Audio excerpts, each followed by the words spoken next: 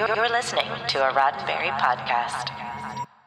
The Trek Files, Season 10, Episode 11, Letter to Gene Roddenberry from Stowmar Enterprises, December 19th, 1979.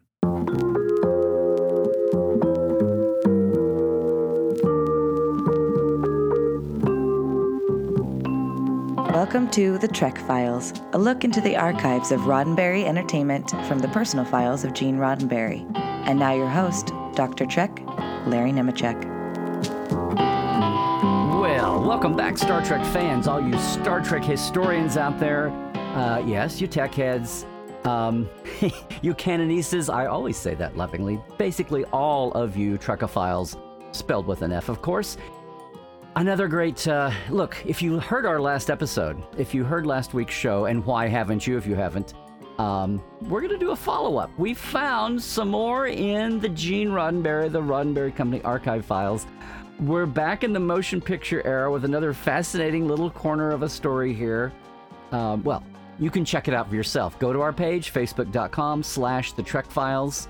That's where our documents are always housed. Check out this week's letter.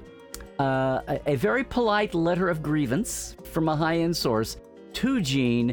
You want to check it out. Look, here is an audio sample, of course, but hang on. I'll be right back afterwards with this week's special guest.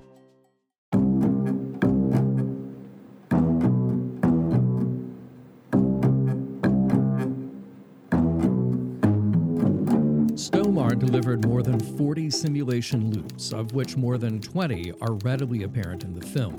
Only a part of these are the loops programmed by Jesko von Puttkammer. In addition, Stowmar provided a mechanical targeting device for Mr. Chekhov's area, which appears in the final film, provided macrographic components for the entrance to the teleport room, and provided the style samples from which the medical scan was developed.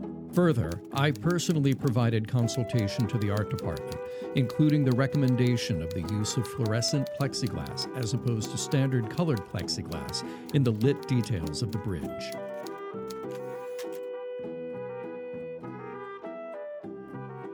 Well, fans, that sounds intriguing. This is a wonderful letter, and it's the kind of letter that happens after episodes, after movies especially, are released.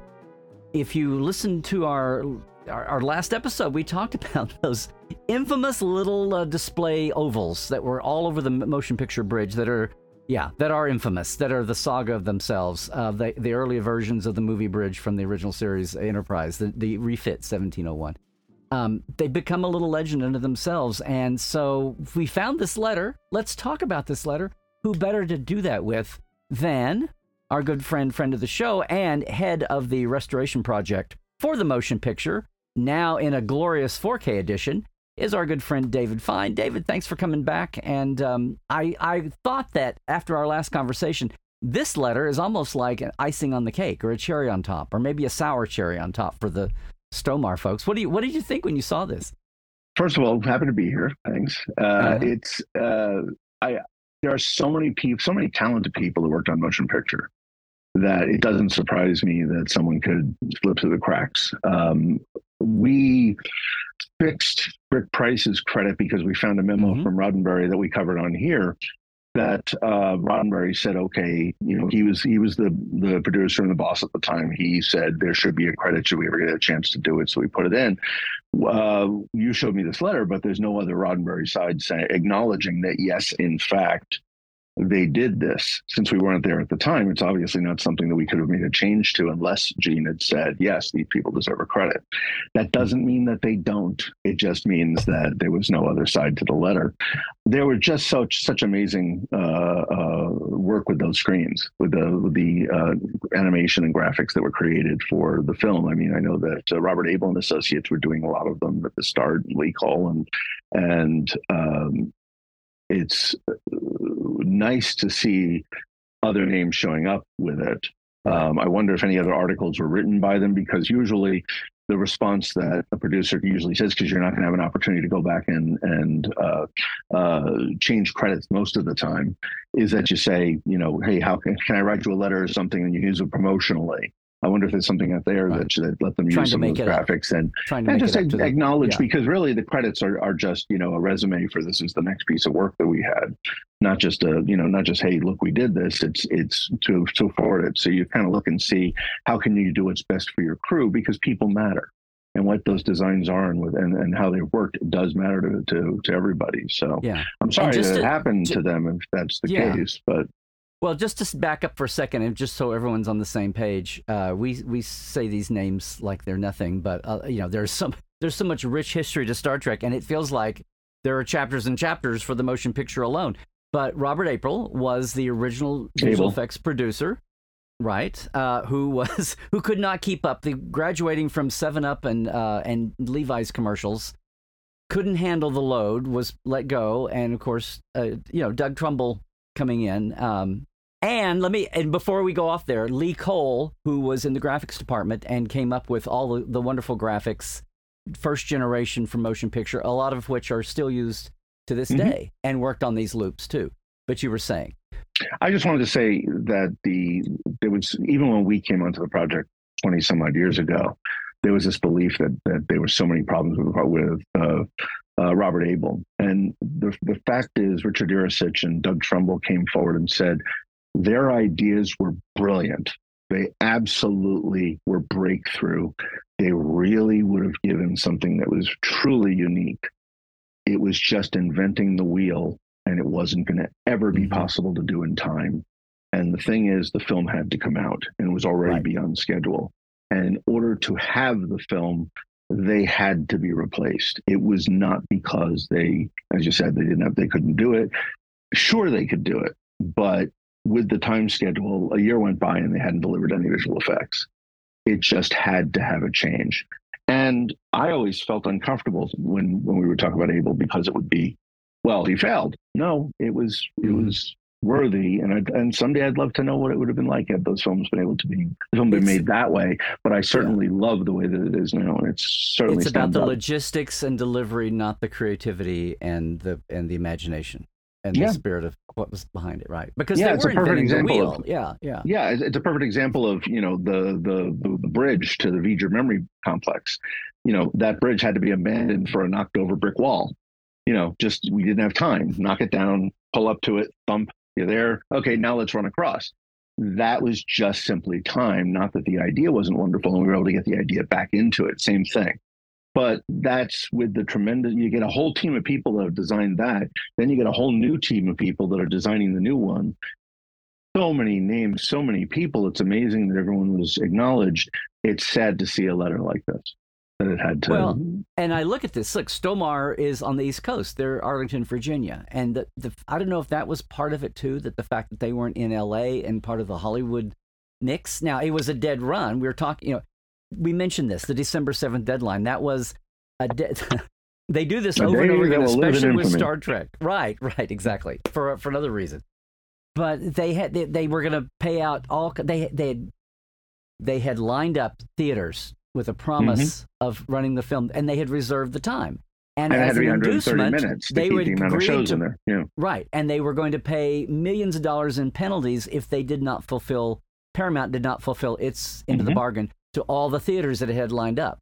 So they were going to be out tons of cash if they didn't. That's what this was about. It wasn't about pride or just a contract. It could have been the company. It was such a big deal that they made such an agreement. And, you get Gene Roddenberry with the legend Robert Wise that he was, that you knew that these guys of all people could pull it together, so we can trust that date. And it was just the Able issue that came along. And it's, as I said at the screening we went to recently, what Bob knew the most, one of his greatest assets, was he knew how to get the right people to work with. And he knew that Doug Trumbull, who then brought on John Dykstra, these guys could pull it off, and he trusted them. And that's where it was so important that work got done, and why it felt so important to me that he allowed me and my team to carry on in the same way. And the fact that they came in, replaced Able, and were behind, and a lot of things like the model work, the physical miniatures were scrapped or modified, and things were rejiggered. And even in process, the memory wall became Spock's spacewalk. I mean, so many things. It's amazing. But that's also why that part of that Rush story that's legendary now, is I remember, the late great Greg Jean and other people telling me how everybody and their kids and their grandma and their dog walker, everybody in town, had to do if something. you could be, had to do something. If you were sitting there spray painting wacky forms and gluing things together in the analog days before digital, I mean, it was like everybody in town had a job for 4 months working on the visual effects of Star Trek. It felt like to make three that 8-hour shifts, 3 8-hour shifts, 7 days a week. Yeah. To do that. And one of my favorite stories, I think Pat McClung told this, was as they were shooting the first part of V'ger, they still had people on the other side of the model painting and working on it as they're shooting the first side of it. Whatever you do, don't shake the model. but they're literally building as it goes along. It's just sound wasn't amazing. A problem, but the shapes. Yeah, but now that we are all these years later, I'm still amazed because now we're so used to visual effects everywhere that the quality of the design and what's there stands up even to this day as something special. And that also, that also adds to this legend. And again, the last time you visited with us, we were talking about how people need to completely see the 4K version. And it's not just about brighter, there's so many aspects and all those intrinsic things like the ambient noise that you think makes it feel boring and hollow. But once it comes to life, the color regrading is amazing. Now I can see blues and grays. There are reds in this movie and pinks. Did you know that?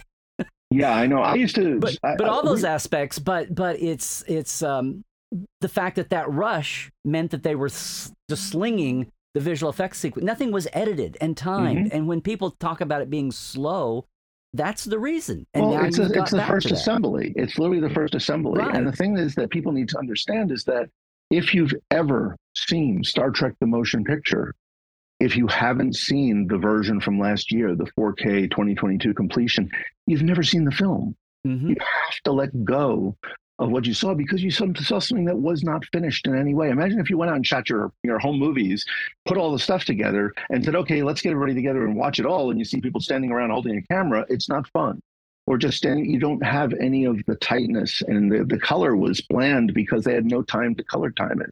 They cut scenes out that were supposed to go back in when they had time to assemble it. Spock's crying.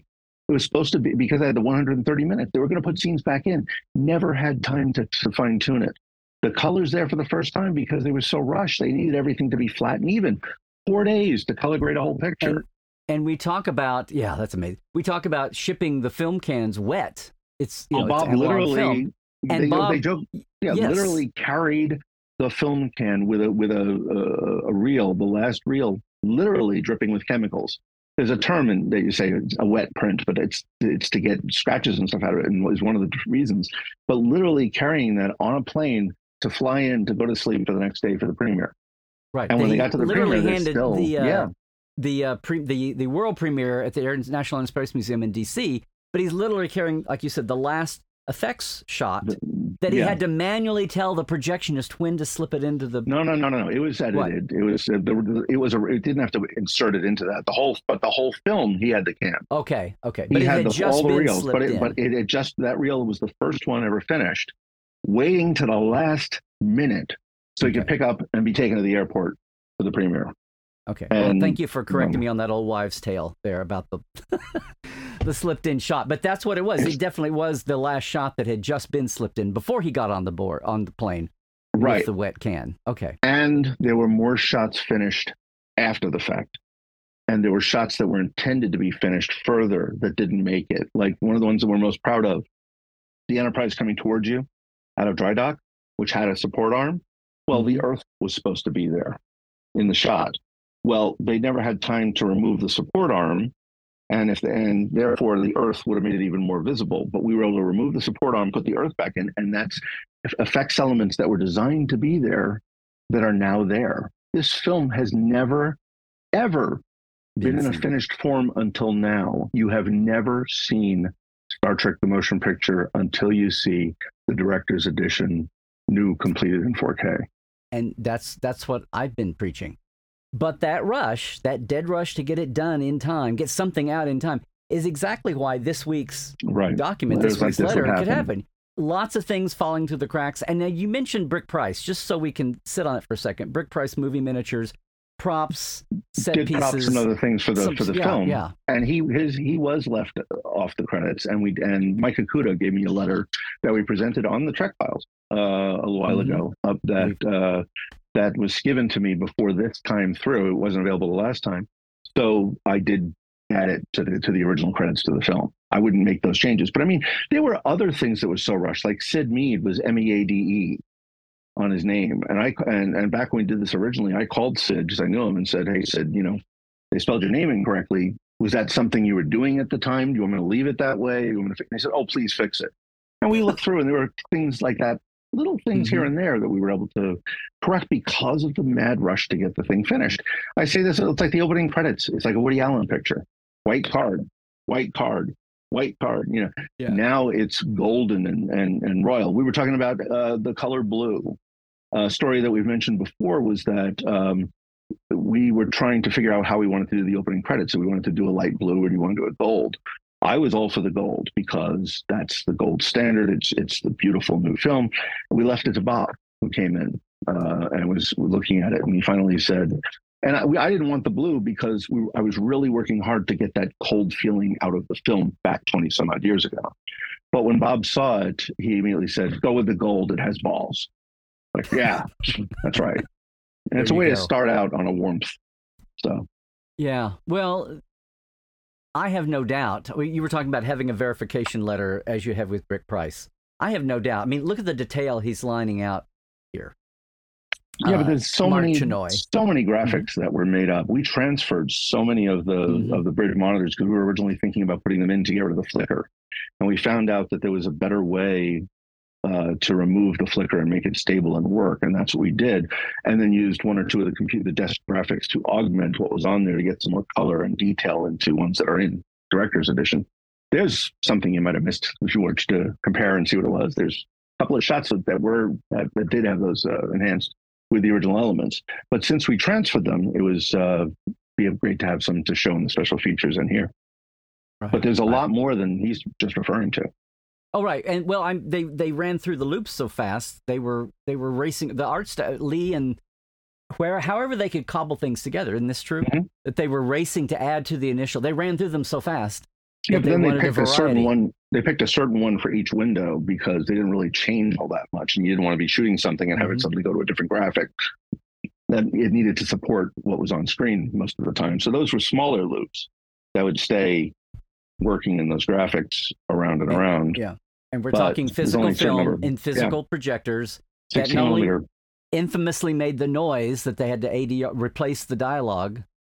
But also they just ran through fast. They'd be shooting a scene and one of them would run out and they'd have to stop. They were credited as loops. The 60mm had a system where it could actually keep playing. So it forever worked, but you had to be sure to start your take with all of them at the head so that they didn't end and go into something else. There was so much to manage in it. And I know Bob hated them so much that he started staging his actors. If you watch the film closer to the end, he'll have, Decker stand here where there's a screen that was formerly behind it, and have somebody else stand here. And it's a good staging of the set, but he's covering up the monitors because he knew how much that would distract them. And it was just the amazing talent of understanding your audience that had him do that. And that's what he instilled on me, is just make it the best it can be for an audience. And now it is. And stop having to deal with the logistics of working with those loops and trying to find a way around it after they were established. And you can't fix it in post back then. It's like you really Picard. Can't, but now you can. Picard always put the Enterprise D to impulse before he called a conference room meeting, so they wouldn't have to do streak stars out the windows.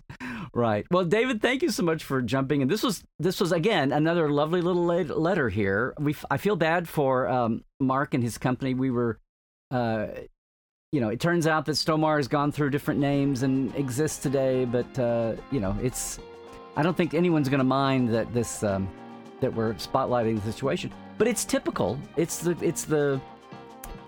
the casualties of that crazy. It's not the optimal way to do a movie ever, or do any kind of a project ever with that kind of brush. But it's nice to have this on the record, and it's a nice slice. It calls us back to Jesko von Puttkamer again. It even gives them some more the targeting scanner here on Chekhov's weapon scanner, and so I got a design for it. So right, and his little contribution here of the fluorescent plexi. So Mark, I don't know if it's don't know if this is any consolation, but thank you. And people have seen the work all these years, and they're rediscovering it now. So what work is there? It goes along with a collection of other beautiful artists. You did work you should be proud of, and thank you. Absolutely. Well, thank you, David, for joining us once again and talking all things motion picture then and now. And again, if people have not seen the 4K edition, you haven't seen the film. You have not seen the film. You owe it to yourself. It's a gift for you and everyone you know. And if you love it, tell everybody. See it on as large a screen as you can, too. Don't watch it on your phone. David, thanks again. Anytime. The Trek Files is produced by Roddenberry Entertainment. Now, all of our documents and your chance to comment, and please do, are available at facebook.com/The Trek Files. Now, for more deep diving of Star Trek behind the scenes, visit Dr. Trek and Portal 47. Yeah, that's me, at LarryNemecek.com. And that's where you can link in for all the new Trek Files swag and shirts at our TeePublic shop, too. Trek well, everybody.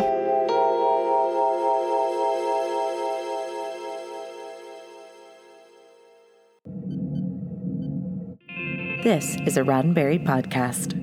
For more great podcasts, visit podcast.roddenberry.com.